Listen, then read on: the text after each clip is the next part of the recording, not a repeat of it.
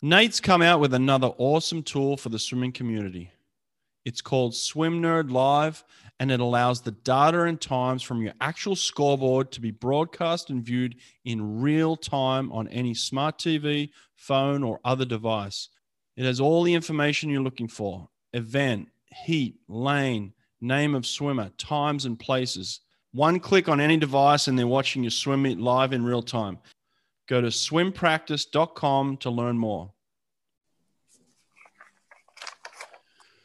Okay, today on the podcast, we have a very special guest. His name is Ben Fisher. He's a 2006 graduate of UC Santa Barbara. And the way that I discovered Ben is he put a letter out just this week and addressed it to Clete Keller. And it has kind of made the rounds, and very interested in kind of his perspective on why he wrote the letter. And we have Ben today. So thanks for being with us, man. I really appreciate being able to be here and hopefully be able to reach some people who've been, been in the swimming world and have some compassion for what's going on with Clete's life at this point. Yeah. We're talking off air, and you don't know Clete personally, and I've had a few interactions with him. I was on the Australian team in 2004 at the Olympics where he swam. We never swam against each other, but I do know Clete. But I'm the same way, just seeing the impact that this story has made. Everybody seems to have some type of opinion on it. It's affected people in different various ways. But you decided to actually write a letter and title it "An Opportunity to Grow for a Fallen Olympic Champ." What inspired you to even write the letter in the first place? So I guess I have this feeling in my gut. I didn't swim at the Olympic level. Some of my peers were that good. I wasn't, but I think there's something special about what is happening or has happened with swimmers when they're done swimming. And I feel like we have this opportunity right now to either completely write off what's going on with Clete and put him on a shame island, or we have opportunity to look at it and say, how can we do better? How can we make sure young champions and young lifelong swimmers and young high school swimmers are developed into more well-rounded individuals? And I don't really want to speak with any specifics about any of my peers, but I can say for myself, like, I feel like I've tripped over myself in ways that weren't necessary. I feel like I've had to learn lessons in hard ways that didn't have to be learned in such hard ways. And when I saw Clete's situation, I just thought, like, man, like, there's all these people with this vitriol and spitting fire at him, and say all these guys should get shot and they should have been killed. And like, there's a human being there, and I feel like I'm not judge and jury, and he's going to have to face what he's going to have to face for his actions. But this is an opportunity. This is someone a lot of people in the world look up to as an incredible sportsman, and I think I'm hoping that a message can reach him where he really does have an opportunity right now to look at his own path and help other people coming up. These are really divisive times, and I feel like politically a lot of people just sort of like, you're on my side, you're on the other side. And I feel like that was happening on this issue, rather than saying, why are we seeing maybe it's because people aren't speaking about it, but I know that a lot of ex-swimmers have had a really hard time when they're done. Yeah, there seem to be a lot of people with very strong opinions on this particular story. Obviously, for those that may not know the total background, Clete ended up being part of the group that stormed the Capitol, or at least was in the Capitol, and there was some video of him in his Olympic team uniform inside the Capitol while all this chaos is going on. And obviously that made the rounds, and I ended up seeing it on all the swimming websites. But then it wasn't, until recently, the past couple of days, where I saw your letter appear on Swimming World, and that's where I read it for the first time. And usually I kind of skim past those things, but I thought to myself, well, it's interesting that someone would just randomly write a letter. So I'm like, well, let me dig into this a little bit. Let me read it. So I spent the time reading your letter, and I was like, wow, that was really impactful. I mean, it made me start to think about my own life and the choices I'd made in my life, and then also the way that I was impacting other people. And it just brought up a lot of, thoughts and feelings. And I thought that was really powerful of you to do that. When you first penned the letter, what did you do with it? So I wrote it here in my living room and kind of read it to my girlfriend, and then kind of sat and thought about it a little bit. To be totally honest, I originally wrote it because I just felt like, this sounds a little woo woo probably for some people, but I felt like it needed to be in the world. Like that, I wanted that message to come out of me and be in the world, that like, let's not throw this guy away. Let's learn some lessons. And, it's kind of scary to put it out there, to be honest, particularly reading some of the comments online, to say, I have personally had a very hard time, and I believe others have had a hard time before there's really concurrence from others. Was a little bit frightening. So I was a little tenuous at first, and I was just really trying to get it to Cleet in some way, shape, or form. And then, it kind of grew from there. My brother actually was the one who encouraged me to post it on an outlet, to, just, if I can't get to him directly, maybe somebody else will forward the thing to him. And, maybe it will, or maybe it won't mean anything to him, but like, I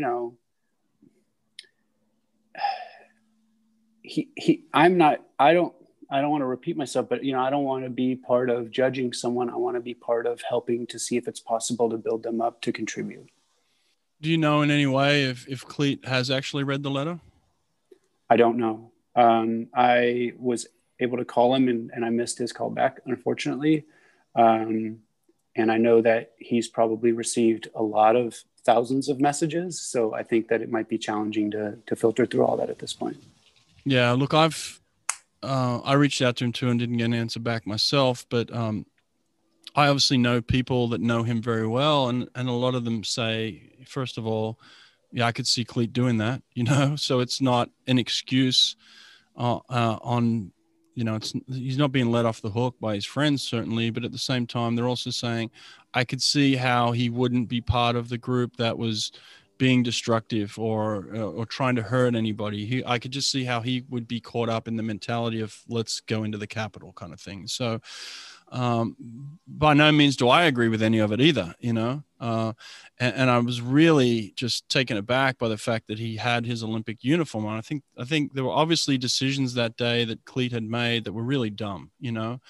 But I kind of was more in line with what you were thinking in terms of like, look, let's not completely destroy this man's life. Obviously, he's got some sort of challenges already going on, and I think as a community, we can find some compassion in this, but there's obviously things that he has to learn from this, and there's obviously consequences that he has to face. But just in terms of diving into the letter itself and kind of some of the meaning behind it, you had talked about compassion. Is this something that you had done any time since he had finished swimming in 2006? Have you done something like this before, where you've reached out to other swimmers, maybe like a Michael Phelps or anybody else? No, to be honest with you, I think that my own wounds haven't been healed enough until fairly recently to feel like I was willing to go out on a limb like that. I've definitely had a lot of conversations with my peers, my brothers, my people, my literal brother, and also my brothers that I swam with, who I lived with, who I've gone through things with, and they've gone through things, and we've been there for each other. And I just, I guess I have not been in a point personally where I felt like I could take the shot that I thought I probably would take by coming out like that. Yeah. Tell us a little bit about your life then, just to kind of give us some background. Where did you grow up, and how did you end up at UC Santa Barbara?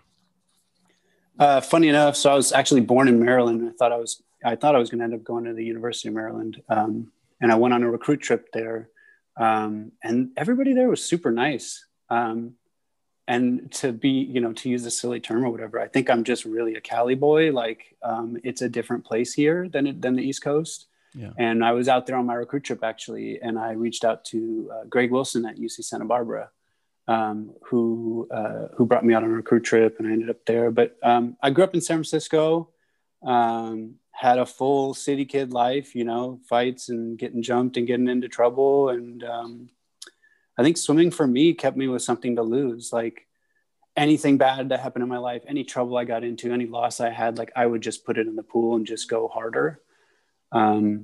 Like I used to swim morning practices 2 or 3 days a week by myself.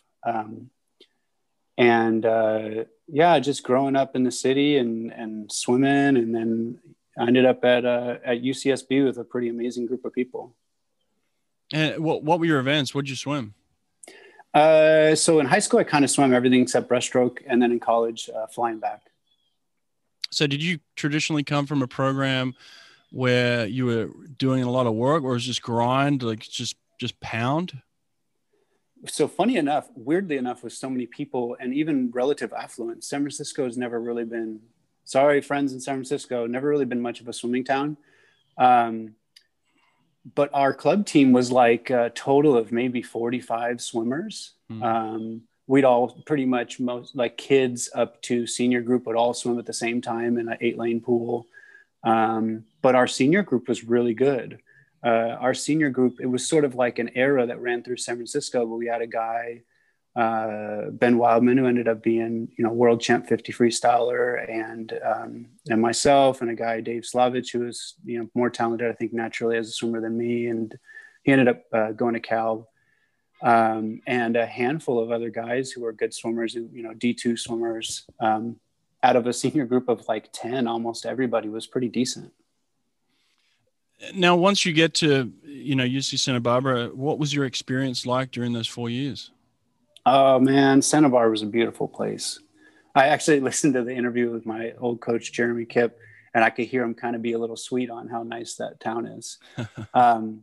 It's really nice. Like, I think that you get this special group of people who end up in a place that has nice weather. It's got a good education. It's got, for us, a good swimming program. So generally, like, pretty cool guys and gals, although, honestly, most of us guys were kind of jerks. So some of the women's swim team probably didn't see the best side of me of that era in my life. But a lot of really good people. I almost flunked out. My dad was convinced, because I went to Santa Barbara, that I was partying hard. And I was like, no, you know what the problem is? I read every book. I read every single book front to back. And you don't do that if you're trying to pass the class. Too much information. Yeah, but I don't know. It was a really good group of people. And it was an interesting time. I never really swam with a group of people I was kind of middle of the pack. And so there was a bunch of people much better than me. And some people, maybe marginally slower than me. But having a group like that where I could go as hard as I could and somebody else could go as hard as they could, and we could totally wear ourselves out in whatever the event was pretty cool. And in the letter itself, you talk about with swimmers, this kind of lack of emotional resilience. What did you mean specifically when you wrote that? Yeah. So like, if we as humans are mind, body, and soul, I think that, I heard a podcast with Phelps the other day. I think the interviewer said something like, all superpowers come with a cost. And I think when you're overdeveloped in one way, the other things don't get as developed. And so as mind, body, and spirit, like I didn't have to develop mind or spirit because my body just felt amazing at all times.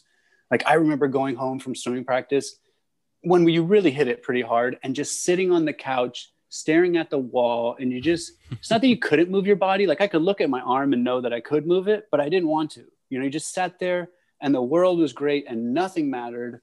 And I got to feel that way every day. Why do you think that doesn't apply well to everyday life then? Once you get out of swimming, how does that affect us as swimmers? I think it's really difficult to keep up with that. Like, I think that, you probably could still swim super hard like that. I think it'd be very hard for me to be a productive worker at work if I felt that good in my body. Yeah. And so I think that then you get into a situation where it's like, if the only tool that I've built throughout my life, like I remember specifically when my grandpa died, I just swam as hard as I could, just let every piece of energy I had out into that pool. And I couldn't do that anymore. So it's like when somebody else passes or some other serious event happens in my life, now it's like, well, what is a normal life skill for that? I haven't necessarily built the communication skills for that. I've compartmentalized every thing that I've ever had just in the pool, and now there's enough of that stuff building up to where I actually have to have conversations with people and be vulnerable and not have anger be the only emotion I have, because you can throw a lot of anger into a pool. Yeah, I mean, there's a lot to unpack there in terms of what you talked about. And so you had also talked about the fact that you struggled up until very recently in your life trying to deal with that. So how is that affecting your life after college? I mean, what did you graduate in? Where did you go after college? So I graduated with a degree in psychology, which was amazing. My dad always told me university was a place to learn what you want to learn. And I felt like I really got to do that at Santa Barbara, which was great. It's not a degree that applies super well to, employment afterwards.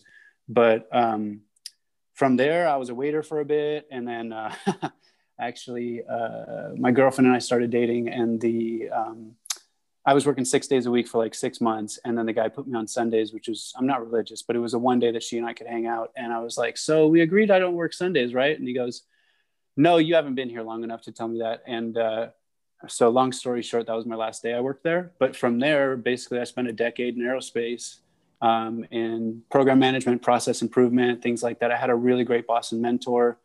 And then about 5 years into that, I lost my mom to pancreatic cancer. And I was there with her last week until the last minute, and till the end. And that really impacted me. Like, I really feel like my heart stretched in a way that I didn't understand at that point. And so I had a lot bottled up inside of me, and all I knew how to do was go harder. And so I did. I just went harder. I went harder at work. I went harder at everything that I did, until about 6 months of that, I kind of had a moment of crisis, where I just sort of, I don't know, blew up a bit. And for the next 5 years, kind of struggled through every single day, like in a very visceral, serious way, in a way that I think maybe if you weren't trained as a swimmer might be hard to do. Like, having to give myself a pep talk to step foot in the building, having to give myself a pep talk to come back from lunch, really a lot going on for me just to get through every single work day for the course of 5 years. And eventually I hit a point where I sat in a desk, and my hands would tingle, and I just was getting fight or flight from forcing myself to sit in that desk. And I did that feeling in my body for a year. And it would take a long time after work getting home to like calm myself down enough. And then finally realize, you know what, it's not a flaw that a certain type of work doesn't work for me. I'm not willing to give up that part of my soul to do that type of work. And so I've spent the last few years doing work outside, working on trees, and just trying to be a little bit more, honor more who I truly am, and be more fully me. It's really interesting, man. It's cool. I could relate to a lot of what you were saying there. As the head coach at Auburn for 10 years, there were days where I'd have to give myself a pep talk to walk in as well, and I think life can really take everything from you, especially your work life in particular. And, it's hard to find that emotional release that you talk about as well. But in terms of swimmers in general, what is it about swimming that you think we're now hearing from the Phelpses and some of the top level athletes where they're struggling in life to adapt to the outside world, in terms of what you're talking about now, and in terms of what some of the things you're hearing about from those top level athletes as well? What is it about swimming specifically? Man, I think it's the water. I can say that I've gone, I don't know, not like David Goggins hard, but like I've gone pretty hard in a variety of ways of exerting myself. And I've never felt the way I do out of the water. When I exercise in the water, meaning surfing or swimming. So I think it's a water thing. I think there's something very unique about, as creatures that came out of the water, being able to exert ourselves there. And yeah, I agree with you. And I've spent a lot of time thinking about this myself, because that feeling that I would get from pushing myself in the water. I haven't been able to replicate that in any other aspect of life. And it's almost like there's a longing and a need and a void that is there now. And I'm feeling like, as swimmers, in a way, we're all feeling this, right? Absolutely. A friend of mine introduced the woman in his life to me, and she was also a collegiate swimmer. And she and I realized we were having very similar dreams. You know, it was like a period of time would go by where we didn't get in the water at all. And then we'd have like dreams of being in the street, but you're flying, but you're really swimming, you know, and it's like, there's definitely a void. There's definitely like, and I don't know if it's like an evolutionary, like something inside of us is activated and and we can't deactivate it from being in the water in that way. But I could go run till my body is hurting a lot, and I would feel very good afterwards, but I wouldn't feel the same way as when I swam. What did you mean in the letter when you wrote face their shadow? You were talking about Cleat possibly having to face his shadow, and then, you know, in your own life, and but as swimmers, you know, facing our shadow. What did that mean specifically? I think that you know, when I swam, I can't remember what my phrasing was because I'm no longer like a 17-year-old little jerk, but like I had a really good phrasing that was something like, you can't ask yourself why you're swimming. Like, you can't be like, why am I doing this? That question, I feel like, unless you're like a top tier guy, is a very hard question to answer. I mean, the question obviously is like, I want to swim faster. I want to beat the guy next to me. I want to keep improving. But I think there's like a certain part for most of us that you have to just turn off in the pool. And in terms of like facing the shadow, I think that a lot of healing comes from just being right here, right now. And that's really hard to do. And I think that for somebody like, you know, I don't know Cleat. So speaking of myself, like the anxieties that I feel make it really difficult to just sit here and do whatever I'm doing for the entirety of the day and not have a moment where I kind of feel like I've got to put my guard up. And it takes a lot of courage to take your guard down and just be willing to be in the world. Like I existed as a young kid in the city with a lot of violence around me and had to, I mean, not a lot of violence, but like, you know, I got jumped and stuff. And so those things, like when I walk around, part of me healing is taking those shields down. And I think when you swim, I just remember having those thoughts come into my head and going, that doesn't matter. That's not a big deal. You know, you could be like in meditation, they talk about being the observer and getting away from something and being able to look at it a little bit objectively. And I feel like there's something that when you're in the pool, that's really easy to do. You don't need another tool to do that. Yeah. That's true. You're right. And the more I hear you talk about it and read what you wrote, you know, that stuff's hitting home to me too. And I don't know how to, you know, compute all that in terms of what do I do with it, you know, like, because I love the sport of swimming, you know, like I think it's magical. I mean, I love every aspect about swimming, but I also see where a lot of us are dealing with similar problems from swimming, you know, and this is a real issue. Like I look at the Cleat situation, and then I hear about his life from people that know him, and just see his struggles, and think to myself, you know, you think to yourself as an outsider, like, how could an Olympic champion then, you know, face the challenges that he's faced in his life? Are we missing something where we push our athletes to a certain point, where you were pushed at a certain point, and then it's just like, as coaches, could we prepare our athletes better for life? Is there something that coaches aren't doing that could prepare them better for life? I think it's like probably not a resolved issue because it's super complicated, and maybe like, you know, you can say, oh, well, you know, like I noticed in some of the stuff that Michael Phelps is putting out now that he's very focused on, you know, the IOC and things like that. And because that's the level that he was at, right? But that is clearly, people are suffering after the Olympic Games. That is definitely a thing based on what I've seen, not in my own experience, but that is a place where people are suffering, but it isn't necessarily a starting point. Like I see that they do the day and a half sort of, you guys, we're going to take you for a day and a half, and we're going to get you ready for the real world. We're like, getting ready for the real world is like kind of maybe starts when they're little kids, you know, it starts in age group. It starts with it's not just the college, because I don't know what it is now, but there was something like 19 hours of maximum requirement that my coaches were allowed to give me in college. Mm-hmm. And they would say, hey, you got to go home, you got to stretch. I mean, as this kind of broy young guy, they couldn't even get me to stretch. How are they going to get me to meditate and do other things that are important like that? And I think building some of those skills into kids early on, it might mean that in age group, they've got to sacrifice a little bit of short-term in-pool performance for some time of building some life skills. Maybe the kids need to journal sometimes. Maybe the kids need to meditate. Maybe they do some yoga. I know Kip for sure definitely told me we did not do yoga, but he definitely did yoga with us when we were in college, just for the record. But some of that stuff, like walking barefoot, just like I kind of like made a list of my own stuff. Focusing on some stillness outside of the pool. These are pretty high energy kids. If you're surviving in swimming, you've got like a serious motor inside of you.